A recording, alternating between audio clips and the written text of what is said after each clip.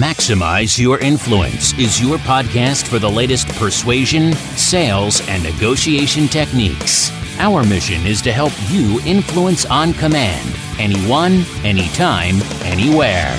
Your host is the author of Persuasion IQ, Laws of Charisma, and the best-selling book, Maximum Influence. Now, your host, Kurt Mortensen.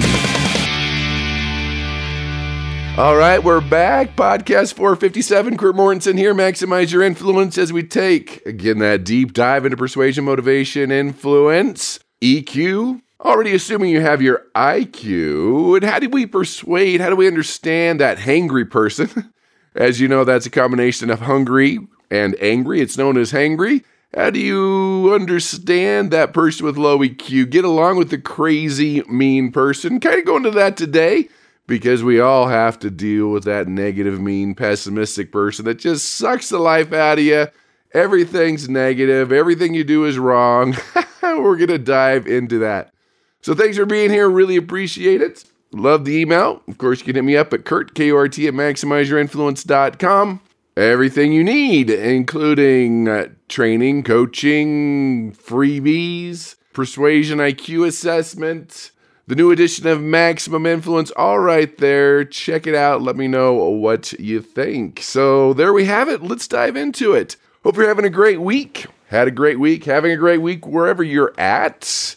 I didn't do any travel this week and very limited Zoom calls. Try to think it through, which gives me time to work on a new book, a new sales system that I'm pretty excited about. It's taken me a long time to craft, to figure out the stories, the analogies, the system, all right there.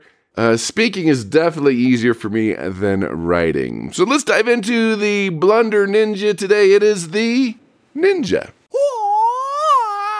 And the Ninja is going to be a Cheetos. This was actually a pop-up ad that I saw on my computer, and I used to be a lover of Cheetos. I guess I still do, but as you get older, I guess health is bigger on the list, and we know Cheetos are good, but they're not necessarily as good for you as some other things. I'll just see it as that. Anyway, this is their new campaign, which has taken something negative about Cheetos and turning into something positive. In fact, I'm looking at the ad right now. It says it's a hands-free thing. It's a Cheetos thing. It has a picture of the hand with everything turning orange. And that's one of the annoying things, eating Cheetos on a road trip in the car. Your fingers just turn orange. Kind of annoying, kind of a pain, have to have a napkin. Not that big of a deal, but it is a pain. But they're embracing the negative and turning it into a positive. In fact, if you look at their ads, they're like, yeah, it's because of Cheetos, because of needing to be hands-free. That's why we have robot vacuums. That's why we have automatic doors like at the mall. That's why we have face unlock on our phone, self-driving cars. It's a good thing. That all came to be, whether you believe it or not, because you had Cheetos fingers. I thought that was pretty good, pretty interesting.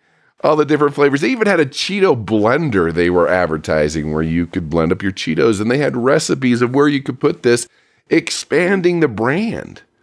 I love it to where there just used to be one kind of Cheetos. Now I looked it up. It's crazy. There's crunchy Cheetos, flaming Cheetos, jalapeno Cheetos, flaming hot Cheetos, Cheetos Puff, Cheetos Hot Limon, Hot Asteroids, don't even know what that is, crunchy white cheddar, baked Cheetos, Chipotle Ranch Cheetos, and I'll have to add, I got this in Taiwan, strawberry flavored Cheetos. Yeah, they were red. They were strawberry flavored. I guess once you have that core Cheeto thing, you can put any flavor you want on it. That's my thing when I go to other countries. I just go to the supermarket and buy the strangest, weirdest things. And as a family, we just open up the strawberry Cheetos, and it's the shrimp flavored potato chips. I mean, you name it. Just trying out new things, but it was strawberry flavored Cheetos. So, hey, kudos to them to expand your brand, to take a negative, turning it a positive. I'm calling it a ninja because some think it's a blunder to expand your brand. Way back in the early history of Coke, there was just Coke, one Coke, and then they experimented with Diet Coke, and that was a huge thing. And now, in fact, let me pull it up. I don't know how many flavors of Coke. They do it to sell more, obviously. I mean, they do call it marketing cannibalism to where they do take sales from each other, but they take more shelf space, which is the key. So I don't even know how many flavors of Coke, but I did look up the 10 best Coke flavors ranked by taste. See what you think. There's cherry Coke, regular Coke, Diet Coke, cherry vanilla Coke, lime Coke, orange vanilla Coke. I'm not sure about that one. There's coffee Coke, Coke Zero, lemon Coke. I don't know if I've tried that one. Taking up shelf space, expanding their brand. Kudos to them. So that's your Persuasion Ninja. So let's get to the Persuasion article. Amazing facts about Costco rotisserie chicken. I don't know who sent this to me, where I got it, but there are some interesting persuasion techniques here that you need to know. Now, to my international friends, there's probably a Costco there, maybe a Sam's Club. If not, just a huge warehouse-type store, and they're famous for the rotisserie chicken. They just are. So let's kind of go through it and talk about some of the persuasion points. And of course, these links are always at MaximizeYourInfluence.com under the podcast. This comes from Lauren Can. And if you ever heard the website Eat This, Not That, kind of an interesting place to where we think this is healthy, but the thing we think is not healthy is actually healthier. Kind of an interesting thing. If you've seen it, if not, check it out.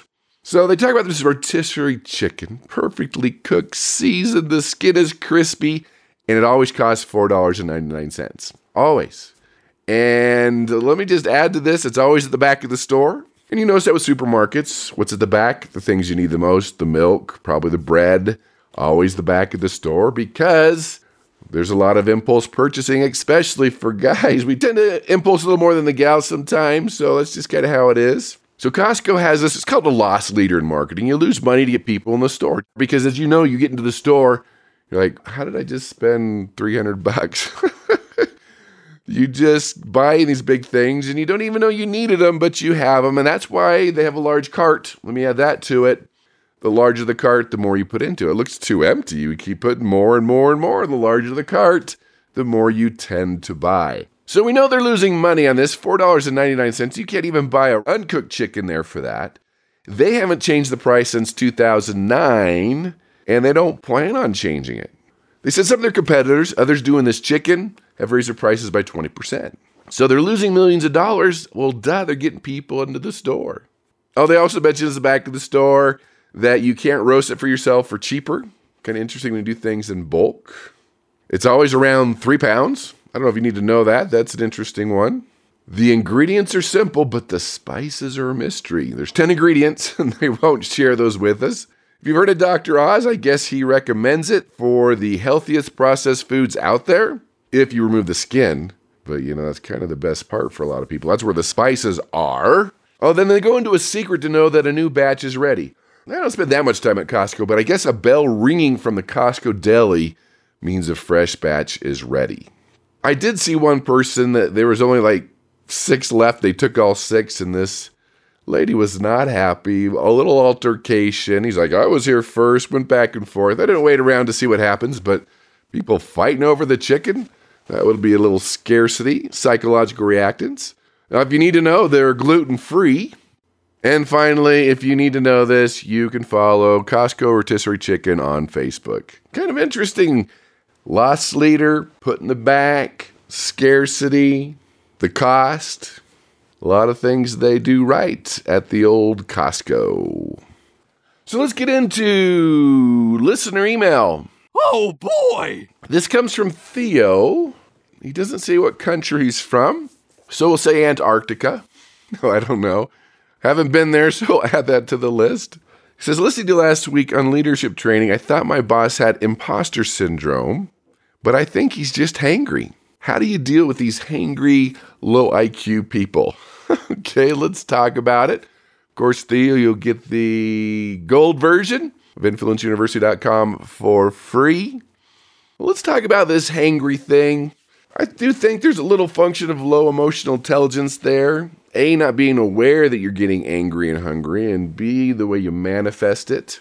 So I went to Healthline.com and Mandy Fiera on why we get hangry. Now, remember, hangry is a function of being hungry, which makes you angry. Again, some people are a lot better than others at handling it. So what happens is your blood sugar dips, and the amount of glucose in your brain goes down, And if you know anything about the brain, it has to have this glucose to function. So you're not thinking straight. You don't have glucose. Those tasks that take a lot of mental effort, you can't do. You start behaving in a crazy manner. That is hangry.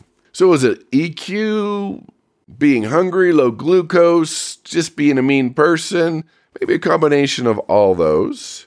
So Leah Gropo, she's a dietitian at Stanford, talks about some more of the symptoms. Don't need to spend a lot of time on this. I think you know when this is happening. So self-control out the window, getting angry fast. It's the little things that's going to end the world. You're like, not a big deal, but to a hangry person, it could be a really big deal. Food's on your mind. Your brain's telling you glucose, we need food. Maybe go to the company fridge and want to steal other people's food. You keep talking and thinking about that life's so hard. You consider eating things you don't even like. Maybe you put them aside. They weren't healthy for you. End up eating those. Your coworkers are running away. She says, backing away slowly. Fighting with others. Urge to nap. Going to this grocery store and buying everything. Of course, they've always said, don't shop hungry. And her solution, well, okay, eat something. Maybe apologize. So is this real as an excuse? The science is there. The body needs it. Again, some handle it better than others. In fact, at Time.com, Time Magazine, they did some experiments where people were shown different images to induce positive, neutral, or negative feelings. You know, puppy, snake, light bulb, those type of things. And then sometimes they showed just an ambiguous image like a Chinese pictograph. So the people in the study were asked about their hunger levels, and they were to rate this image from unpleasant to pleasant. When they were hungry, a lot of your positive and neutral images were rated with higher negative numbers. In another study, they had 200 college students. Some had to eat, some had to fast before they came into the lab. And they were asked to complete a writing exercise about their emotions, and others wrote something neutral. All of them were subjected to a stressful situation. So they were put into a stressful situation. Some had food, some didn't. And that stressful situation was they were doing something on the computer and it crashed right before they finished it. It was all set up. Kind of a mean thing, but that's what they did. And to make it worse, the researcher went into the room when the computer crashed, blamed the student for the computer trouble. So after this was all done, the students filled out a questionnaire looking at their emotions in the experiment. The ones who didn't eat, hangry, were feeling more stressed and hateful, and called the researcher was harsh and judgmental. But those that had food were much less likely to report bad feelings. So basically, people in the States, and this is from Professor Kristen Lindquist, people are more likely to feel intense negativity in general when they are hungry and something bad happened. That's where they get to hangry. So when you feel that way, it can turn up the dial of lots of negative emotions such as anger, stress, or disgust. So it's not just hangry, it's anger, stress, and disgust. Crank up. So how do we deal with yourself? How do we deal with other people here? Because we've talked about this, and go to the archives if you need to. That mood matters. Two things here. Your mood. When you're in a bad mood, when you're hangry, you're hungry, that's what you're focusing on. You're not thinking straight. You got to be in the right state, the right mood to be able to be persuasive, influential, and to stay in control if they're out of control. Remember the rule, only one person angry at a time, and it shouldn't be you. And if you have low blood sugar, you're not in the right state, you're in a bad mood, they can easily push your buttons and get you into a bad mood. Then it goes downhill real fast from there. So first of all, get yourself in the right state. Second of all, understand the psychology of mood, that when you're in a bad mood, you recall bad things. When they're in a bad mood, they're going to recall all the negative things about you, all the failures. They're going to think small. You might need to reschedule, or at least be aware if they're always hangry. Let's persuade in the morning time when they've eaten or after they've eaten. So get yourself in the right state. Schedule the right time to do it. Reschedule if they didn't have a chance to eat and you can feel in the hangry vibes there. That's part of it. So be aware of your blood sugar. Be aware what's going on with your brain, not only for yourself, but other people. And you can see it. If they're quick to anger, just kind of back up. You just reschedule, come back another time, go get some food, give them a granola bar, a Snickers, whatever you need to do. Get them back on track. So it's key here to recognize the early signs here that if it's turning into that, what they called hang rage, I guess where people get crazy, mad, and upset, that you are a big part of that. Your emotional intelligence. See, people don't realize when you talk about emotional intelligence, there's a couple pieces to this. You controlling, understanding, using, controlling your own emotions, but it's also reading other people's emotions. Not just going and data dumping and vomiting on them, but reading their emotions. Are they hangry? Are they upset? Are they in the right mood for persuasion and influence? I'm telling you, when there's food in their belly, they're in a good mood. Maybe they had a big victory or good news that day. I'm telling you, they're much easier to influence and persuade. I know you want to be one and done, cross it off your list, but it might be a time to come back. So be aware of yourself and reading other people. And a word of caution here, don't necessarily have to label, oh, you're hangry, you're a mean person, you're in a bad mood. You don't want to discount it and say, well, you shouldn't feel that way, but you can say, I can sense that you're a little hungry. You could probably say that, but you wouldn't want to say, well, you're an angry person, you're a mean person, you're in a bad mood. You could package that a little bit better. I can see that you're passionate about this. I can sense that, fill in the blank can be helpful to you. Now, back up to that, if you're looking at this foul mood, is it really hangry? Is it really low blood sugar? Maybe they're just mad. Angry. Remember, anger usually happens when people have been wronged. Something bad happens. Something doesn't meet expectations. They're frustrated about it, and that can turn to anger. Not always a bad emotion, but you have to be aware of it. The blood's leaving the brain. They're not thinking straight. So be careful here that you're not always writing it off. Oh, hangry. Maybe there's irritability issue. Maybe there's stress issues. Maybe there's those intense anger issues. You need to be aware and see if it's actually what it is. So if you think that's what it is, snack. Try to do it with a lot of protein and carbs if you can. But remember, we are emotional creatures. Don't bury it, whether it's you or them. It's real. They're feeling that way. If emotional intelligence is your thing, there's a lot of different levels of emotional intelligence you can learn. Again, not only for yourself, but for other people. I'm a big believer they should be taking elementary school kids and running them through. Here's the emotion. This is what you feel. This is what's going on with your body. Because remember, every emotion has a physiological response in your body. Anger, blood leaves the brain. When you're happy, your eyes light up, you're gathering more information, and there's always a physiological response in your body. And when you're in this state, your willpower battery drains. Low blood sugar can drain your willpower battery, and that gets you to the point where you don't care anymore. Why try? Nobody loves you. Whatever state you get into, it's a real thing. So successful people realize that low blood sugar can drain your battery. Now, there's other things too, like failure and stress and negative people, lack of sleep. Go to the archives if you want to know about your willpower battery, but you have to just be aware it's drained. And low blood sugar will do it. Will drain your battery, and you won't be in the right state to influence. And they won't be in the right state to get influenced. In fact, let me share a favorite study with you. Read it a while back. I talk about willpower and self-discipline. That's why most people fail at their goals in the afternoon, because they're in the hangry state. Similar to one of these other studies we talked about, but they had students come to this study on sensory perception, and they had fasted for like 4 hours. They were hungry, maybe even hangry. And they were registering. They were coming, and there's a table to register. And as they were registering, they could smell freshly baked chocolate chip cookies. And they're like, yeah, giddy up. They're excited. So they walked into this room, and there was 2 options on the table, a plate of radishes and warm, freshly baked chocolate chip cookies. I don't know about you, but that's an easy decision for me, right?